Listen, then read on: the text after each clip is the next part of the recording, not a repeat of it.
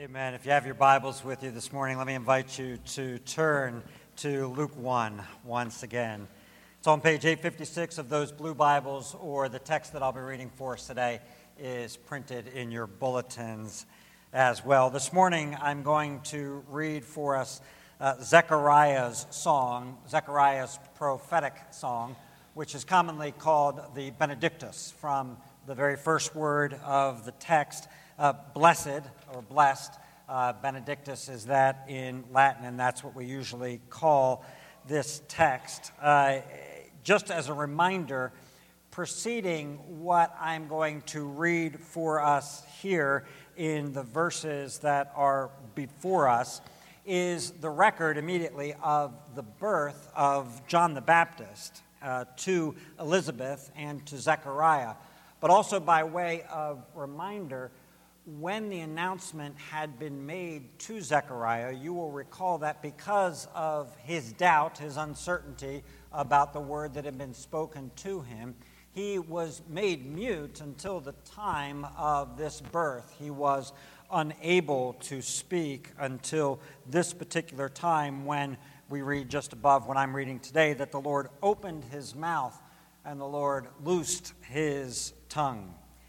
Now, in our small little Christmas series that we've gone through over the past couple of weeks, what we have seen so far is that Christmas is a time, it is a season that is particularly appropriate for greeting. Last week we saw that Christmas is a time to push back fear, and this week we'll see that the advent of the Lord into this world is a time for visitation. Now let us hear the word of God through the loosened tongue of Zechariah, the word. And his father, Zechariah, was filled with the Holy Spirit and prophesied, saying, Blessed be the Lord, God of Israel, for he has visited and redeemed his people, and has raised up a horn of salvation for us in the house of his servant David, as he spoke by the mouth of his holy prophets from of old, that we should be saved from our enemies and from the hand of all who hate us, to show the mercy promised to our fathers and to remember his holy covenant, the oath that he swore to our father Abraham, to grant us that we, being delivered from the hand of our enemies, might serve him without fear in holiness and righteousness before him all our days. And you, child, will be called the prophet of the Most High, for you will go before the Lord to prepare his ways, to give knowledge of salvation to his people in the forgiveness of their sins, because of the tender mercy of our God, whereby the sunrise shall visit us from on high, to give light to those who sit in darkness and in the shadow of death, to guide our feet into the way of peace. And the child grew and became strong in spirit, and he was in the wilderness until the day of his public appearance to Israel. Thus far, the word of God. Great God in heaven, we thank you for this song. We thank you for redemption's happy dawn and the fact that we can sing about it together and that we can hear about it together, and that it has, by your grace, risen upon us with healing in its wings. We pray now then that you'd help us as we consider this word to be refreshed in the good news of the gospel that has come as Jesus came into this world, and we pray in his name. Amen. So it is a time for visiting. It is a time for lots of comings and goings, a time for friends and family to come calling to us or for us to go calling upon them. And in our household in particular, is this me with the microphone buzzing? It's me? What would you like me to do? Try putting it on my belt? On my lapel. All right, we'll give that a shot. That sounds good. We'll give that a shot. All right, so in our household, the way it's worked out over the past couple of days is that we have 3 extra adults in the home right now. We have 2 extra children in the home, and we have 1 extra dog in the home. God bless him. But it's a season for visitation, and it is appropriately a season for visitation because, in fact, that has always been the way with Christmas. It's been that way since the very first Christmas. We saw it last week when I read many of the passages from Luke regarding the angelic visitations that he records there. I didn't read for us from Matthew, although we could have read that as well, and saw the angelic visit to Joseph, and then in Luke we saw the angelic visit to Zechariah, to Mary, and then to the shepherds as well. And of course, we not only saw those visits, but even if we go back a little bit before that, we saw that after the angelic visit that takes place to Mary, she immediately goes to visit Elizabeth and greet her in her households, and then the shepherds visit after they have had the angelic visitation. And then, of course, the Magi come and visit in light of the season as well. This is all completely fitting and right and proper because that's what Christmas is. Christmas is a visit. It is a visit from God Almighty, and as we think about it now, Christmas is for us a remembrance and a celebration of that very visit. And Zechariah started his prophetic song with exactly this concept, with exactly these ideas as they're recorded for us. Verse 68, "Blessed be the Lord God of Israel, for he has visited. He has come to see and be with his people." And then as we continue through the song itself, if you go down to 78, as the hymn closes, we see it taken up once again, "Because of the tender mercy of our God, whereby the sunrise shall visit us from on high." Christmas is the celebration of the visit to earth of the eternal Son of God, who has become our incarnate Savior and Lord, Jesus Christ. Today, what we're going to consider as we look at this song and think about this is the expected visit, the merciful visit, and the coming visit. Okay, so we'll look at each one of those, the expected, the merciful, and the coming visit. One of the Advent hymns that we sing, it's usually one that we sing as soon as we start the Christmas season, and this year was no exception. We'll sing it again at the close of the worship service next week. But I know that it's one of your favorites. Many of you have told me that, and it's one of mine as well. But the hymn is, "Come Thou Long Expected Jesus."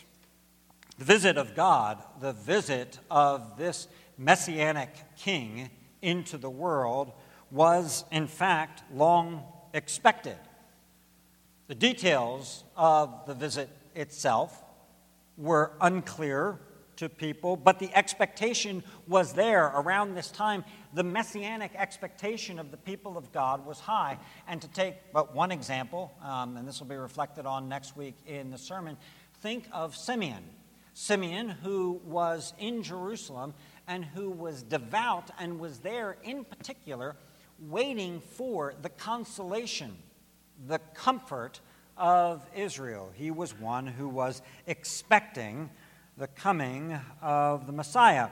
And the expectation of the people is a justified expectation that they have, for it had been foretold in the prophetic word that had been given to Israel over the millennia, and the coming visit had been foreshadowed throughout the history of Israel in all of the redemptive acts that God had done. In fact, it is not too much for us to say that all of the Old Testament that we have, that all of the acts of God that take place in the Old Testament are, in one sense, designed to prepare not only Israel, but actually all of humanity for this visit. This is an important visit, and an important visitor is come into the world, and so the people of God are to be ready for this moment and this visit. Now, the idea of a divine visit, that idea in and of itself was cause for the people of God of bewilderment, of wonder, of somewhat astonishment that God would be so concerned with people, with us, with beings like us, that he would come down to visit. Let me capture that. And what I've tried to do, I'm going to refer over the next few minutes to a number of texts in the Old Testament. I've tried to put them in your bulletin so that they would be part of our consciousness about how this developed in the life of Israel, and so that it would be easier for us at this very moment to look at some of these. So look at Psalm 8, which we used as the call to worship this morning. Verse 4, which is a well-known verse to us, and a verse somewhat of astonishment that God would care for us. What is man that you are mindful of him, and the Son of Man that you care for him? Now that word that's translated there, care, is the word that forms the basis, the connecting theme of our topic today. The word there for care is the word for visit. What is the Son of Man? What are we that you would come and take time to visit us? When someone of high rank or high estate visits you, you consider it, generally speaking, to be an honor. And you go, why? Why would you come into my place? And so that word care is the visitation that God has, and it's amazing in and of itself. But a visit communicates the kind of care and concern that, while surprising to us, is nevertheless there. The psalmist sings of how extraordinary and how marvelous it is that God should take notice of us, that kind of notice of us, that he would visit us. It is almost unthinkable that the God of heaven and earth, who created all things, who rules in all vastness over all the universe, would care for you, would care for us personally. And yet that's what the wonder is celebrated in this particular psalm that we read as our call to worship. Let me highlight 3 places in the Old Testament that foreshadow and foretell of the visit, and they form kind of the background of the thoughts that Zechariah is expressing in the song which he has sung. These are the kind of things that helped him to understand what he had heard from the angel, what he was seeing, and what he was now experiencing in the birth of his son, in the news that no doubt Elizabeth had told him when Mary had visited, and what had taken place during that particular time. So look, in the first place, these 3 passages, look at the front of your bulletin for a moment. I put the first of these on the front of your bulletin, Genesis 21, 1 through 2. The old story, the Lord visited Sarah as he had said, and the Lord did to Sarah as he had promised. And Sarah conceived and bore Abraham a son in his old age, at the time of which God had spoken to him. We could go back further, of course, in the Bible to see this theme started. But here, in the seminal story of Israel's conception, and I use those words intentionally because it reflects the idea and the themes that are developed here. In this seminal story, the idea of the visit of God and a resulting miraculous birth of a child of the covenant is embedded. It's right there in the very beginning of the creation of Israel, the genetic code of redemption that leads directly, spiritually speaking, directly in the type of event that it is, to where Zechariah is and Elizabeth are and Mary and Joseph. It's written, the story is written thousands of years in event before it ever took place. If you took these words and just substituted for them Zechariah and Elizabeth instead of Sarah and Abraham, you would understand exactly what is taking place here, and you would recognize this. And this is what Zechariah recognizes in his song. What he's recognizing is that from the very beginning, from Abraham, and even further back, but from Abraham, this story has been the story of the nation. And it's a long, continuous line whereby God has been doing this kind of thing in Zechariah and Elizabeth, but Zechariah finds himself at the end of the line, the place where it's all been heading. It's all been coming to this point. He is the last of those who will, he and his son, the son being the last of those who will foreshadow the coming of the covenant son. He is the last of those who will foreshadow the coming of light into the world. And so when Zechariah realizes this, when he realizes that, wait, this is all connected, the story that is happening to us is the story that happened to Sarah and Abraham long ago, and the story that even in a more miraculous way is taking place with Mary and Joseph at the same time that it is taking place with them. Second point of reference in the Old Testament is actually the Old Testament reading that we had this morning, and the story of redemption that is the Exodus. The Exodus, and it's been years now since we were in the end of Genesis, where I preached on this passage about Joseph and an incredible ending to the book of Genesis that ends with Joseph in a coffin, embalmed and entombed, and yet it ends with a note of expectation, of saying, listen, people of God, and this is Joseph speaking, to say, remember that God has made a promise that in years to come, God will visit you. Same word, same idea that is contained here. He will visit you and bring you up out of this land that he swore to give to Abraham. And then 400 years later, we see exactly that taking place. It's hard to see in the English version, but verse 16 of the passage in Exodus 3 that was read for us, go and gather the elders of Israel together and say to them, the Lord, the God of your fathers, the God of Abraham, of Isaac, and of Jacob, has appeared to me, saying, I have observed you and what has been done to you in Egypt. Observed is visited. I have visited. And when God visits his people, whom he sees to be in distress and in despair, and under the persecution and subjugation of the enemies who are around them, God visits. And God responds to his people and to the promises that he has made with them. I have visited you. And the result of the visitation of God in the Exodus is the new birth of the people of God. The coming out of Egypt, the coming through the water, led by the one who was the miraculously saved and delivered Moses as an infant child. And it goes so far, of course, within the Exodus account to refer to Israel as God's what? God's firstborn. Right? God's firstborn is being delivered here. God's firstborn is being taken out of captivity.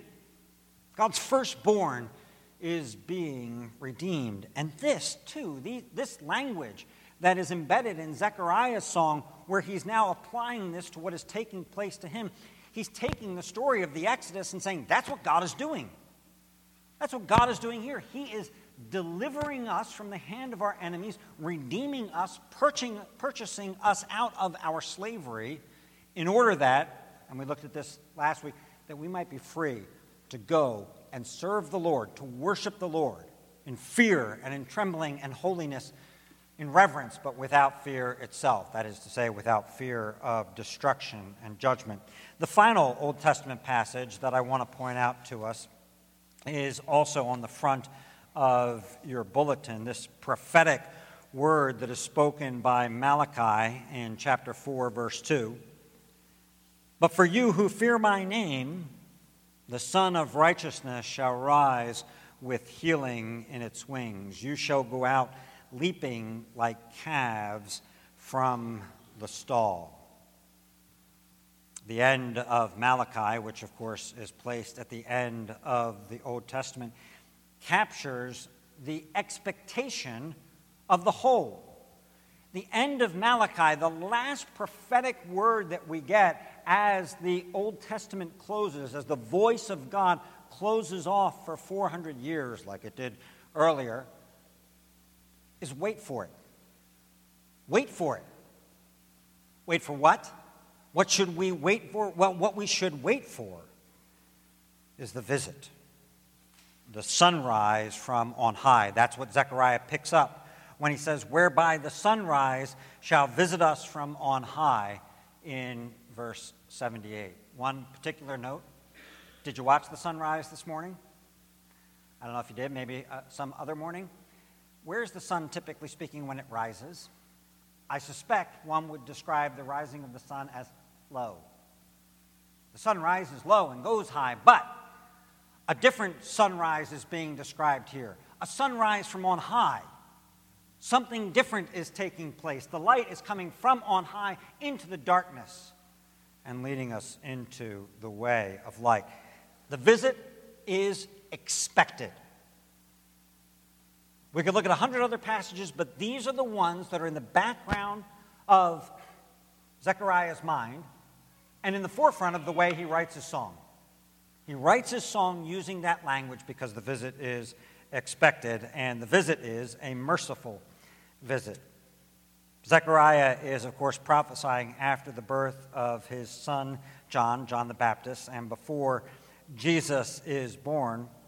But the promise of God, the word of God, the way you can speak prophetically when you are inspired by the Holy Spirit to record words like this, you can be so confident of these things that God is doing because you've now seen the line and seen where it is going, that you can speak in the past tense. You can speak with full conviction. Jesus hasn't even been born. And Zechariah can use the words, for he has visited and redeemed his people. How sure is it? How sure is it, Zechariah, that all of these things will take place? I can speak in the past tense. That's how sure it is that these things will take place. Now, Zechariah is fully aware that Jesus, Mary's son, has not been born yet. And then down in verse 78, he can speak in the future tense, whereby the sunrise shall visit us from on high. So while this visit was expected, and while it is now and yet is to come as well, as Zechariah writes here, it does beg a question, which is the question, why are you here? What's the purpose of your visit? Why have you come down to earth? And the importance of this question was kind of seen in what we were looking at last week. The reason that that's such a pertinent question is because when humanity, in our current state, when we are confronted by divinity, whether that be God himself, or whether that be the prophetic word of God, or whether it be an angelic visitor, we're undone. We're undone. We're wondering when, in the presence of otherworldliness, are we about to be destroyed, consumed by the fire and the brightness of God's holiness. And in the Old Testament, the visits of God in event, when they actually took place, the visits of God were sometimes in kindness. They were good visits. They meant to bring blessing to people. But at other times, the visits of God were in judgment. And we recognize that phraseology when God says, when I visit you, I will visit your iniquities upon you. That's the same idea that's right there. When I visit you, I will visit your iniquities. And so you have to ask about this expected visit, because in the Old Testament, you seem to have expectation of both things. You seem to have expectation there that is an expectation that the visit will come and will bring judgment on some and deliverance for others. It's kind of a question arises in A Christmas Carol regarding the spirits that come to Ebenezer. Ebenezer wants to know, spirits, are you for my welfare? Do you bring good news to me, spirits, or do you mark my doom? And that's what happens when God visits. You want to know, is this a good thing or is it not a good thing? Is it a frightful, dreadful thing? And that is why the words we considered last week are so important to us to understand this, which we won't go back into right now. But it's so important for then the angels to communicate clearly and immediately to the people to whom they are visiting, don't be afraid. Do not be afraid, because that kind of fear of judgment and fear of destruction was in fact what anybody would have in the presence of an angel. Don't be afraid, because this visit of God is good news. Zechariah's song is an exposition, if you will, of why we shouldn't be afraid, of why this is such good news. This visit, this coming of God in the person of the Son that is about to be born to Mary, is one of, and here I'm just going to say the words, I'm not even going to try and explain them all that are found in this song, but these are the words that the song uses to describe the nature of the visit of this one who is to come. It's a visit of redemption, of salvation, of fulfillment of the promises of God. It's a remembrance of the people. It's a deliverance, a revelatory visit. I'm going to show you what God is like. It's a forgiveness. It's a visit that contains within it the forgiveness of sins, light from darkness, life from death. It's a visit that culminates with the peace of God. He will guide our way, our feet into the way of peace. This visit from God is, verse 72, the purpose of the visit, to show the mercy promised to our fathers. Why did Jesus come into the world? Jesus came into the world to show the mercy that was promised to our fathers. Verse 78, why did he come? Because of the tender mercy of our God. Christmas is the gentle expression of the mercy of God coming into the world of darkness with the call of John the Baptist and then the call of the Son of God to come to him. The call of John and then the call of Jesus to repent, to turn to the Son, and to find in him, in the Son of God, this kind of redemption, the forgiveness of sins, the love, the light, the peace that belongs to God himself. That's the purpose of the visit. Jesus comes for the visit, and we know that when Jesus comes for this visit, particularly from the Magi, we know that Jesus is presented with gifts. Gifts are given to him. But he comes, of course, being and bearing gifts himself. He comes to offer himself to all who will receive him.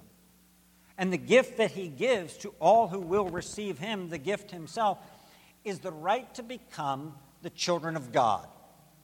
What's the purpose of the visit? Well, the purpose of the visit is to give to a lost humanity, those who are called, the opportunity to respond in faith, to receive him, to rest upon him alone for salvation, as he's offered himself to us in the gospel, and to be adopted into the family and into the household of God. This day of visitation, this visit, this knock on the door brings good news. And Acts 15:14, which is on the front of your bulletin as well, shows just how extensive this good news is. Simeon Peter has related how God first visited the Gentiles to take from them a people for his name. God visited the Gentiles. How did that take place? Peter's referring to something that took place after Jesus died. Well, God visited the Gentiles and visits the Gentiles and the Jews wherever his word is preached, wherever the good news of the gospel is heralded. And the Spirit of God, the living Spirit, takes that living good news and applies it to the hearts of the people there. That is, for them, for you, for your friends, for your neighbors. That is the day of visitation. That is the time of the visitation when the living God takes the living word and allows us to hear it. The expected visit, the merciful visit, and the coming visit. As wonderful as is this visit of Jesus that took place at first in his incarnation, as wonderful as that is, we have this realization that all is not light and life in the world. All is not right in the world in which we live. All isn't peace and joy. There remains in the world so much pain, so much injustice, so much death, so much suffering, so much grief, that you kind of look at this and you go, wait a minute. The Old Testament expectation, the song of Zechariah, and if we were to look back a few verses, the song of Mary as well, they seem to declare that more is going to take place than has actually taken place in this first coming of Jesus. And we want to say why. What happens with that? The Bible recognizes that as well, and therefore the Bible begins to speak of not only this day of visitation, but in fact a coming day of visitation. Another day when Jesus shall return. And that day of visitation is different than the first day of visitation.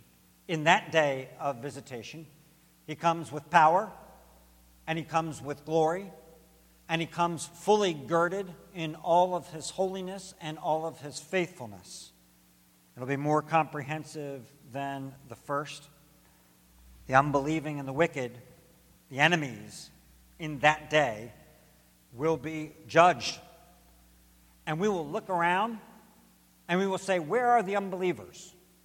Where are the wicked? Where are the oppressors? And we will not be able to find them. Psalm 37, because they will have been judged in that day of visitation. And the government of peace and of righteousness and injustice of King Jesus will be fully established. And we in that day will be perfectly blessed in the full enjoyment of God to all eternity. A visit has taken place. It was a visit that is expected. And, brothers and sisters, another visit is expected. That has not yet taken place. And so the question becomes of divine visitation, are you ready for the next day of visitation? Are you prepared for that? I told Tim last week, but I've probably told it to him, and I think I've told it to some of you before, that because Tim McKella and the kids don't live too far away down in Baltimore, but we don't get to see them all the time. And in fact, I think it's almost been, almost 2 months since we've seen them. Now, you get used to that. It's a painful thing, but you get used to it. But what happens when we know that they are coming, everything gets ready for that. Everything in us gets ready for that visitation. In fact, and parents, you won't be able to understand this because you're always with your kids, but grandparents, you will be able to understand this. There's a physical thing that takes place in our arms and in our hearts. There's a constriction that begins to take place. And there's only one thing that can satisfy it. It's the two littlest ones being in our arms. It's like our bodies are preparing for that particular visit, the joy of having them, the joy of seeing them. Oh, brothers and sisters, how do we anticipate the coming visit of the Lord Jesus Christ when we shall see him face to face? When we shall be with him and like him, and these sins will be taken away from us. How do we long for that day? Does it constrict our hearts to get there and to be with the Lord Jesus face to face. In the meantime, get your heart and your home ready for the visitation that is to come. How do you do that? Well, here's one way you can do it. Visit others. It is not too much to say that the preparation that we do is that of visitation as well. Visit widows and orphans and be with them. Visit the churches where the gospel has been established. Because we have been visited, we become those who visit others, those who come to the place of others and bless them, and we become those who host, those who are glad to have visitors in our place as well, that we might be a blessing to them. Prepare, delight in the tender mercy of God in the visitation of the Son to earth. And we'll pray together as we sing in closing, O Holy Child of Bethlehem, descend to us, we pray, cast out our sin, and enter in. Be born in us today. Let's pray. Lord God, we thank you for visiting us in the person of your Son, in Jesus. We thank you for the tender mercy that you have shown to us. We pray that you would help us to reach out to you. We thank you for the grace, the working of your Holy Spirit by which we have received you. We pray for any here today who have not, who do not know the joy of life with you, that they would receive you as well, and that you would enter in and be born in them this day. We ask this, Jesus, in your great name. Amen.